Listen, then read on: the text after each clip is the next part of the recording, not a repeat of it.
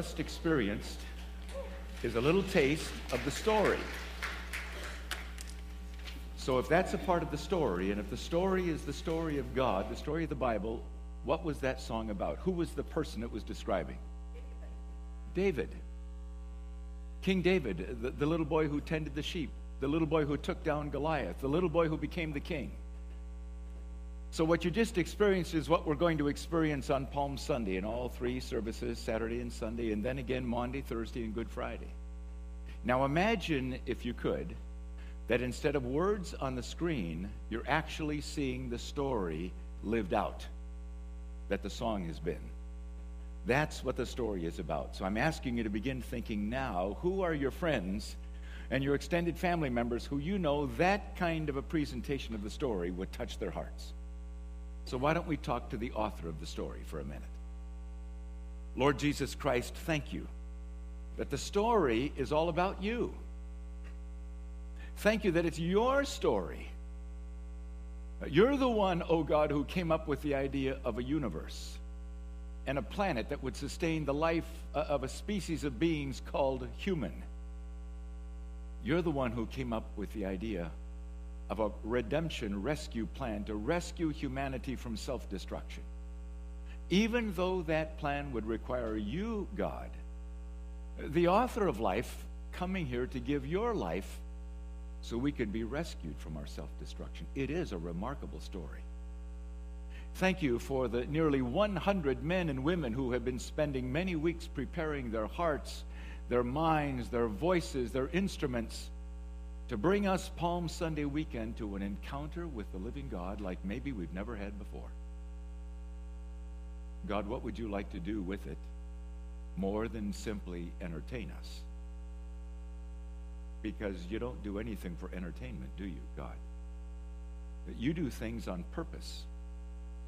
You do things on the purpose of drawing people to an encounter with you. And that's why we've come here this morning. Normal folks, all of us, having walked the journey of life the last week or two or three since the last time we were here, now this morning needing a fresh encounter with the author of the story. I'm ready, God, and I trust that these, my friends, are for a fresh encounter with you in these next moments. Why don't you ask him to touch you right at the point of your need? The God who made you and who loves you and who knows you. In Jesus' name I pray. Amen. I want to dismiss our children, the little ones up through grade 4, to some wonderful adults who know the story very well and who have been preparing to teach these little ones the story of Jesus.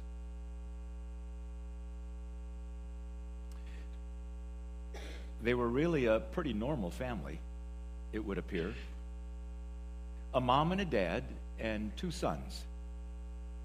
Living in a small town. Big city was only a few miles away, so they could get almost anything they needed. Times were actually pretty good. And then darkness began to set in. It stopped raining. Crops dried up. Animals that need pasture couldn't find grass, and they started dying. Famine had come to the land. And Dad needed to make a really important decision. Do I pack up my family and leave behind our home and our land and everything that we know and go to another place where maybe we can survive for a while, or do I stay and somehow eke out an existence here? Choices. We all face them, don't we? All the time. And sometimes they can end up to be life or death choices. Our theme verse this year, and you've seen it many times on the screen, actually 2 theme verses that call us to choose life. To consider that the thief has come to steal and kill and destroy, but Jesus has come to make it possible for you and I to choose life and live life to the fullest. Because with every additional day we live, the footprints that we leave in the sand behind us if we'll look back occasionally and look at the lives that we've lived, the footprints will tell us the story of the choices that we have made. Am I right? This dad faced one of the most difficult decisions you could ever face. And he and his family chose, let's pack up and go. So they did. They went east, across the border to the next country. In those days, that country was known as Moab. Today, it's known as Jordan. The little town they left, you could visit today. It's called Bethlehem. The mom's name was Naomi. The dad, Elimelech. 2 sons. They found food. They found work. But Moab became a dark place. Elimelech grew sick and died, leaving Naomi a widow with 2 sons. May I ask a question?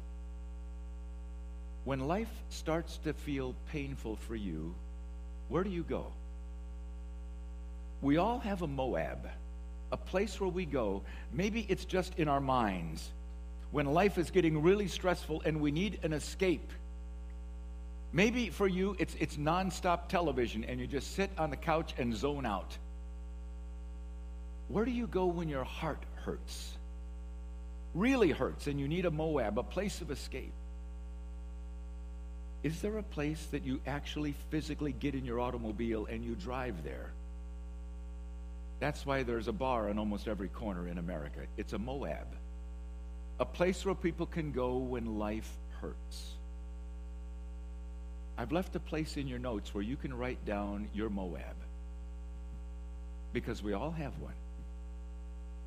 Where is your Moab? Is it safe for you when you go there? Is it healing for you? Do you find the answers that you're looking for? Is it peaceful there for you? Or could it be that, like Naomi and her family, your Moab actually becomes a place where it becomes more painful than it was? Moabs can sometimes become dungeons, can't they? The 2 sons grew up and they married, but they married foreign women that would not be welcome if Naomi ever chose to go back home again. Moabites and Israelites didn't like each other, just like today, Jordan and Israel. But at least she had 2 sons and they had wives, and maybe she could build a new future there. We don't know how or why, but first one son and then the other got sick and died. Now widow Naomi is left without husband or sons, living in a foreign land with 2 daughters-in-law who would never be welcome if she ever tried to go back. Moab can become a very dark place. May I ask you a question? When you find yourself in a painful place and you're tempted to go to wherever your Moab is, do you find that it takes you away from God or closer to God? Now think about that. Wherever you go in your mind when life is getting painful, is it taking you toward God or away from God? Wherever you go in your heart, wherever your footsteps take you when you're trying to escape the pain, is it taking you closer to God or away from God? Please ask yourself the question and look honestly at the footprints in your sand, because my guess is for most of us, the first place we go takes us further away from God. And it gets more painful there. Do you agree with that, friends? And my guess is, if we're really honest, there's somebody sitting in your row this morning who has gone into that Moab place. Maybe it was last night after the family all went to bed, and then they closed the door in their little home office and they put on the computer screen and they went to that dark place, and they're sitting here this morning overwhelmed with guilt and shame because they can't get the images out of their minds.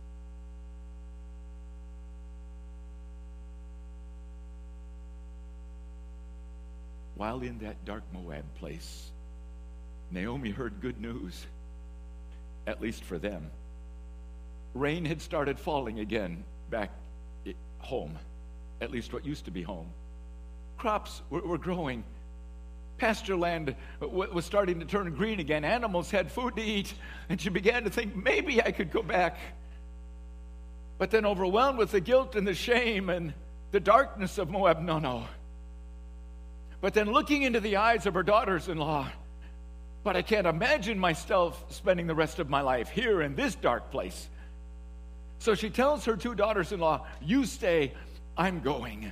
This is your home. You'll never be welcome there. The one agrees, you're right, Mom. But the other says something remarkable. No, I will never leave you. I'm going with you. Your people will become my people. Your home will become my home. Your God will become my God. Now that amazes me, because there must have been something inside of Naomi, even though life was incredibly painful, something that let young Ruth begin to discover that the God of Naomi was in fact a true and living God. Until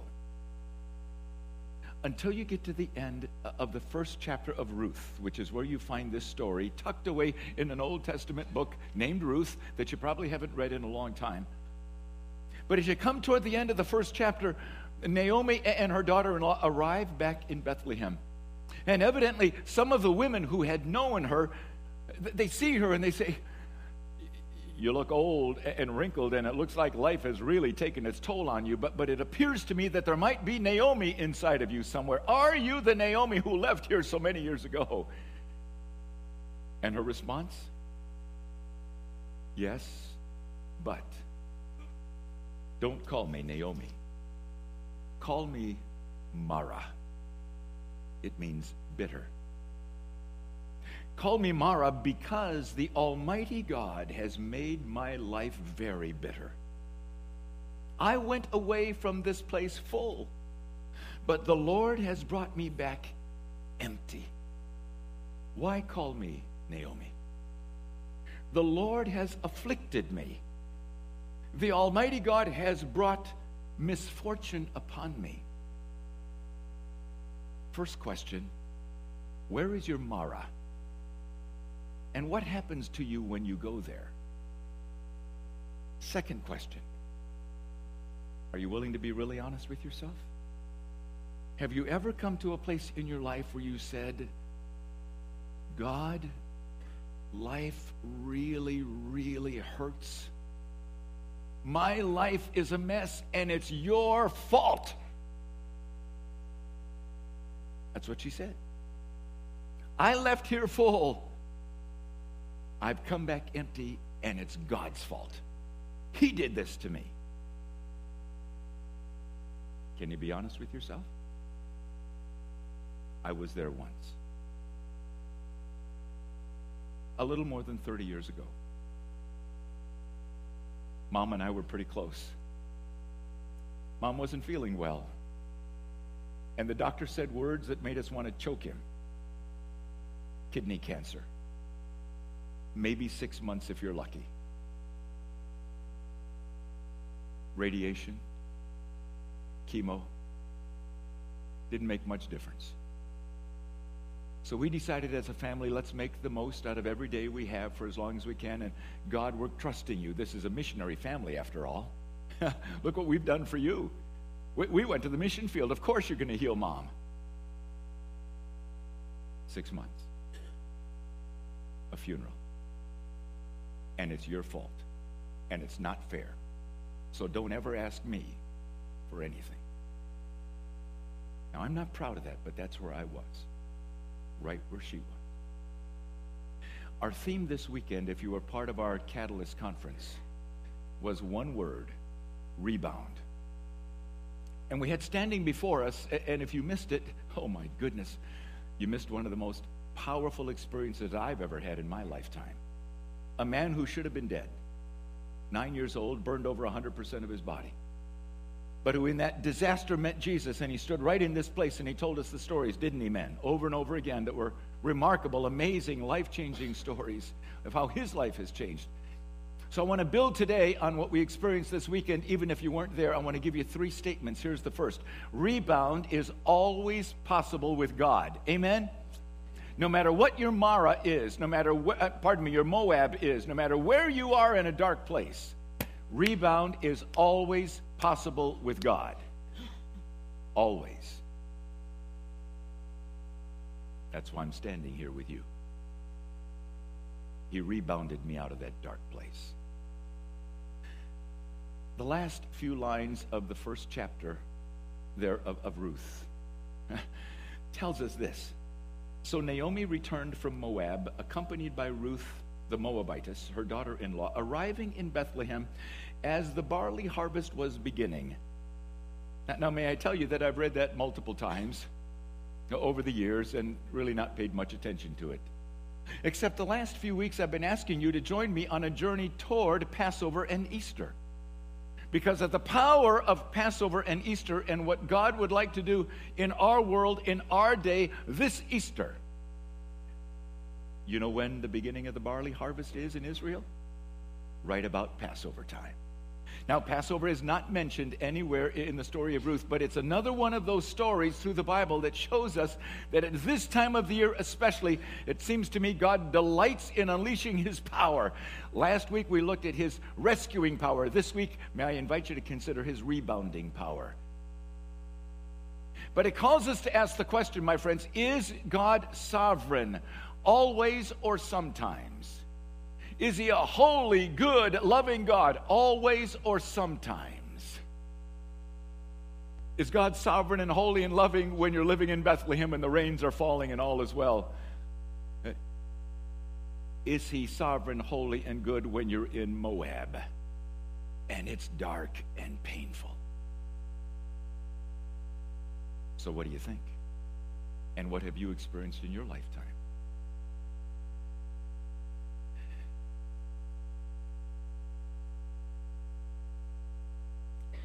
As Naomi and Ruth begin to settle down in Bethlehem, they are among the poorest of the poor. In those days, nobody cared for widows. So the second truth I want to give you this morning is rebound with God is not only possible, but rebound is a partnership with God. May I use that phrase? Rebound from the disasters of life happen in a partnership with God. So evidently it tells us in chapter 2 that Ruth says to Naomi, we're starving. I've got to do something. So she goes out, because it's the barley harvest time, into the fields to see if she can find a place where she can collect some of the scraps of the fields left behind. You see, in those days, God in his kindness has said to his people, when you're harvesting the harvest, don't harvest all the way to the edges. Leave some for the poor who can come and collect something. And if you drop some of the harvest to the ground, don't pick it up. Leave it there so the poor folks can come and have something to pick up. That's why Ruth went. But what field should she go to? A little more than 100 years ago, a man said something that has changed my life. I have it on a plaque in my office. I can't do everything, but I can do something. That which I can do, I ought to do. That which I ought to do, with God's help, I'll do it. John Armott. If you find yourself in those dark Moab places, you got a choice. Crawl under your bed and hide there and wait for somebody to rescue you. Or do something. Do something. Ruth says to Naomi, we can't just sit here. We're starving. I will go and find a place where there's grain to be picked up by poor folks like us. And I'll trust God that somehow he'll help me find the right field. So it tells us in chapter 2 that as she goes out and finds where the harvesters are harvesting, unknown to her, she finds herself in the field of a man named Boaz. God's sovereignty. As she took a step, he guided that step to a safe place. Mr. Boaz comes from the town a little later in the day to check on how the harvest is going, and he says to his harvesting crew chief, wow, looks like it's going pretty well, but I don't recognize that lady right over there. When did we hire her? Oh, no, we didn't hire her. She's one of these poor folks, but she's an amazing woman. She's the one who came back with Naomi from Moab, and she's a very hardworking woman, and she hasn't taken a break since early this morning, except one little break. I've heard about her. And Mr. Boaz goes over and says to her, your reputation is beginning to spread. You're a good woman. You have done good things, courageous things to help care for your mother-in-law.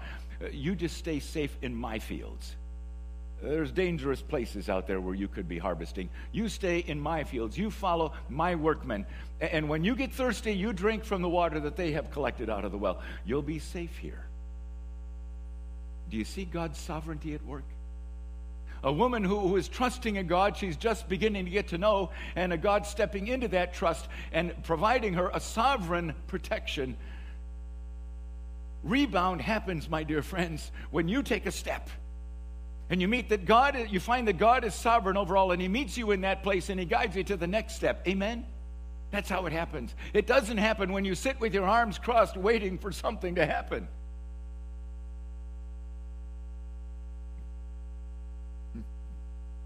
Ruth comes home at the end of that day, her shawl full of the barley she has harvested that day, and she tells the story to Naomi. Naomi says, what did you say his name was? Mr. Boaz. Boaz. How did you find his field? I don't know. I guess it was God. Do you know who Boaz is? No. He is one of our kinsman redeemers. So? You don't know what a kinsman redeemer... No, we don't have those where I come from. What are they here? Ruth, we are God's people. God has designed it so that we live differently than any other people on the planet. When God brought my ancestors out of Egypt, he brought us to the mountain and he explained how much he loved us, his treasured possession. He explained the guidelines for living our lives in a way that honors him and shows to the world what it looks like when a people live in relationship with holy, almighty Jehovah God. God understands husbands die, leaving widows. And sometimes widows' sons die, leaving them all alone. And so he taught us about something called a kinsman redeemer. It means that when the husband dies, leaving the widow all alone, the husband's closest kin, a brother perhaps, will assume responsibility for the widow and take her into his home and protect her and provide for her. And if she's a young woman and eligible to be married again and perhaps have children, he'll marry her. And they'll have children together to continue the family line. Isn't it an amazing idea? Yes, Ruth answered. You see, part of what was happening there, my friends, and this is so vital, as you and I, in partnership with God, move out of our Moabs into the journey of healing and hope with God, he very often brings into your life other people in whom he is doing great things. Do you agree with that? We don't do life alone. We do life in community. Are you one of those kinds of people that God is bringing into the life of someone else who he is beginning to lead out of their dark Moab? And you're there, a Boaz.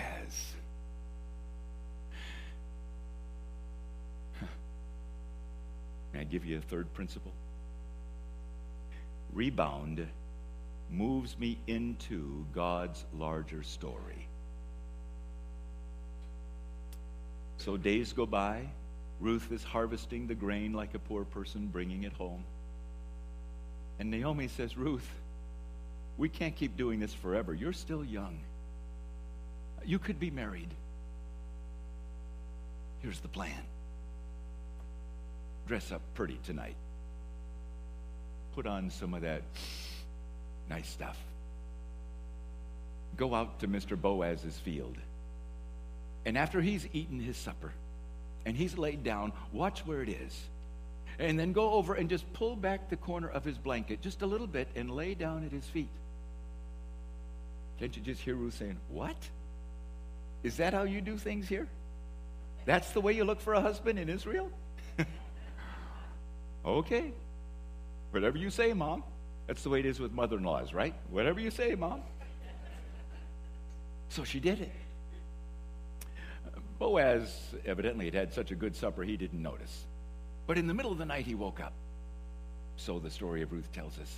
So my goodness, there's a woman laying at my feet. She smells pretty even in the middle of the night. Who are you and why are you here? I am your servant Ruth. I've been gleaning in your fields. May I paraphrase? I really don't know why I'm here. Mom told me to do it, but here I am. You stay here. It's safe here. And she said to him, spread your garment over me. You're my kinsman redeemer. Friends, that grabs me. You see, when you and I face the choices in the dark Moab places, the place that God invites us to come is to Jesus. You're my kinsman redeemer. Please, spread your garment over me. It means accept me, protect me, love me, receive me. Have you considered that when you see Jesus as your kinsman redeemer, that not only is he your redeemer, your rescuer, but he brings you into the family, God's family. And he brings you in with all the junk that is a part of your life and mine. And he never says to us, go clean yourself up first and then come back. No, no, no, no. You see, Ruth was coming saying, I'm coming with all that I am and all of the baggage and the fact that I'm a Moabite and I know I'm not welcome here, but please, would you be my kinsman redeemer? That's where hope is found. Do you agree? When we come to Jesus, just like we are, carrying all the baggage of our life, and he spreads his garment over us, may I say it. What he does is he embraces us with his arms, his nail-pierced, scarred hands, saying, I paid the price for your pain and your baggage and all your wrong choices, and I embrace you, and I draw you into the family of God. Yes. Now, in Ruth's particular case, Mr. Boaz says, there's a little problem. I'm not the closest kinsman redeemer. There is another who really has the right of marrying you and taking care of you. I'll meet with him tomorrow. And the story goes on to say that sure enough, he went and he sat in the gate of the city, which is the way they did it in those days, and he calls the man Mr. Closer Kinsman Redeemer because his name isn't mentioned. Naomi has land to sell, and it's time. The man says, no, I'm not prepared to do that. You do it. So Boaz then stands in front of the men of the city. You are my witnesses. I declare here and today that I am becoming the kinsman redeemer for Naomi and her daughter-in-law. I will take them into my family. I will pay their debt as I assume their land. I will care for them. You get the picture in your mind? There was a moment in time where the Lord Jesus Christ stood up in heaven, I believe, and said, I am declaring here today that my friend Alex is becoming my son. And I accept him into my family with all of his baggage and all of his pain. I'm declaring here today that Jamie is my daughter, and I'm drawing her into my family and with all of her stuff. Can you imagine how exciting that is for Jesus to stand and make that proclamation over you and over me? Own that, celebrate that. And it's a forever proclamation. Thank you, Jesus. Rebound is possible only because of Jesus. Always, anytime, anywhere. Amen? Rebound happens, don't you see, when you or I come to Jesus and say, please, I need you to be my kinsman redeemer. I can't do this on my own. And he pays the full price, and he applies it fully paid to our debt, draws us into his family. But more, he draws us into his story, my friends. He draws us into his story. That's part, Pastor Mark, of why I'm so excited for us to see the story. You and I are written into the story of God, the timeless, global, all generations story of God. So Mr. Boaz marries Ruth. And as sometimes happens in weddings, in their expression of love to one another, a child is conceived. The very closing picture in the wonderful story of Ruth, Naomi is sitting on her front porch in her rocking chair, holding her grandson. Her grandson. And they named him Obed. Do you see the contrast between where she was in the darkness of Moab and the great joy of a life fulfilled back in Bethlehem holding her grandbaby? that was only possible because of God's sovereignty and a kinsman redeemer. How far is it from the darkness of Moab to the wonder of Bethlehem when God has again returned prosperity to the house of bread, which is what the name Bethlehem means. For Naomi, from the pain of being called Mara, bitter, broken, to holding Obed. But there's more. And Obed became the daddy of Jesse. And Jesse was the daddy of King David. If God had allowed dear Naomi to live just a couple of more generations, she would have seen the birth of the King of Israel, King David. She would have seen the David and Goliath experience perhaps happen, or at least heard about it. And if that wasn't enough, if God would have allowed her to live just a couple more centuries, like maybe 11 centuries or so, sitting there, old Naomi would have seen that little town of Bethlehem just overflowing with people because a census was happening. And into that town, would come a young dad and his very pregnant new wife. And believe it or not, born in a stable of all places, a little boy named, who was born into the line of David. The great, great, great, great, great, great, and some grandson, in a sense, of Obed. Do you see what happens? We're faced with this choice so often, aren't we?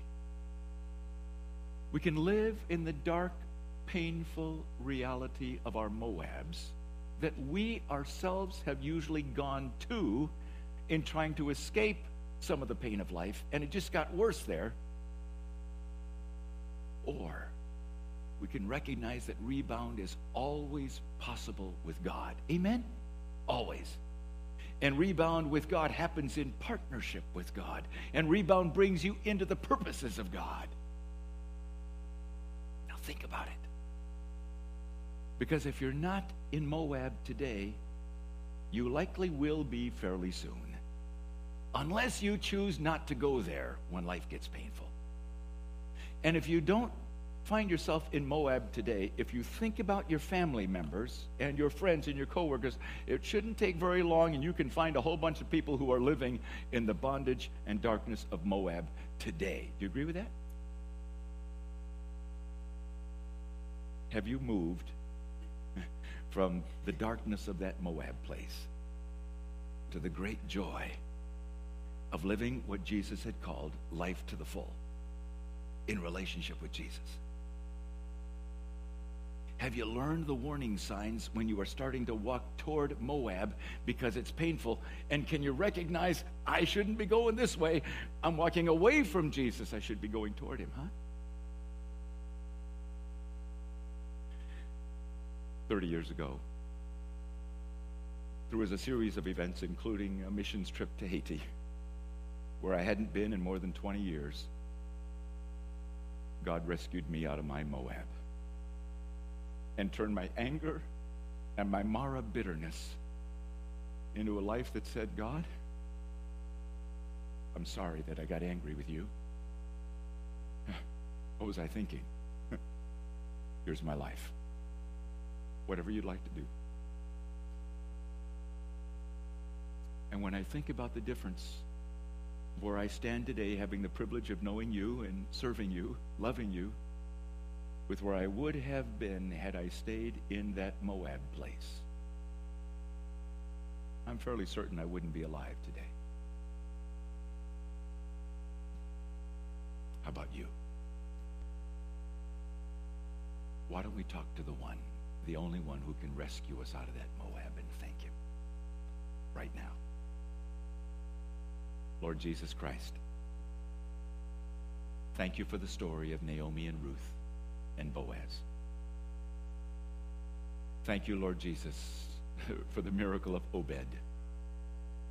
Thank you that because of you, rebound is always possible with a sovereign, holy, almighty God. always. Thank you, oh God, that rebound happens as we take our step of faith with you, and you step into our step of faith, and you guide us out of the Moab darkness into living life as Jesus described it to the full. And thank you, oh God, that when we take those steps and you draw us in our rebound, you rebound us into your story in wonderful ways. Now make it personal, my friends, please, right where you're sitting. Honestly now, where is your Moab? And what happens to you when you go there? Talk to God about that. If you need to confess it and repent of it, do it. Ask him to help you stay out of those dark places, starting today. If you need to take a step of faith, do it today, trusting that he'll meet you in that step. Are you ready to let him write you into his story in an even greater way? Invite him to do so, and to show you whatever's getting in the way of him doing it in your life.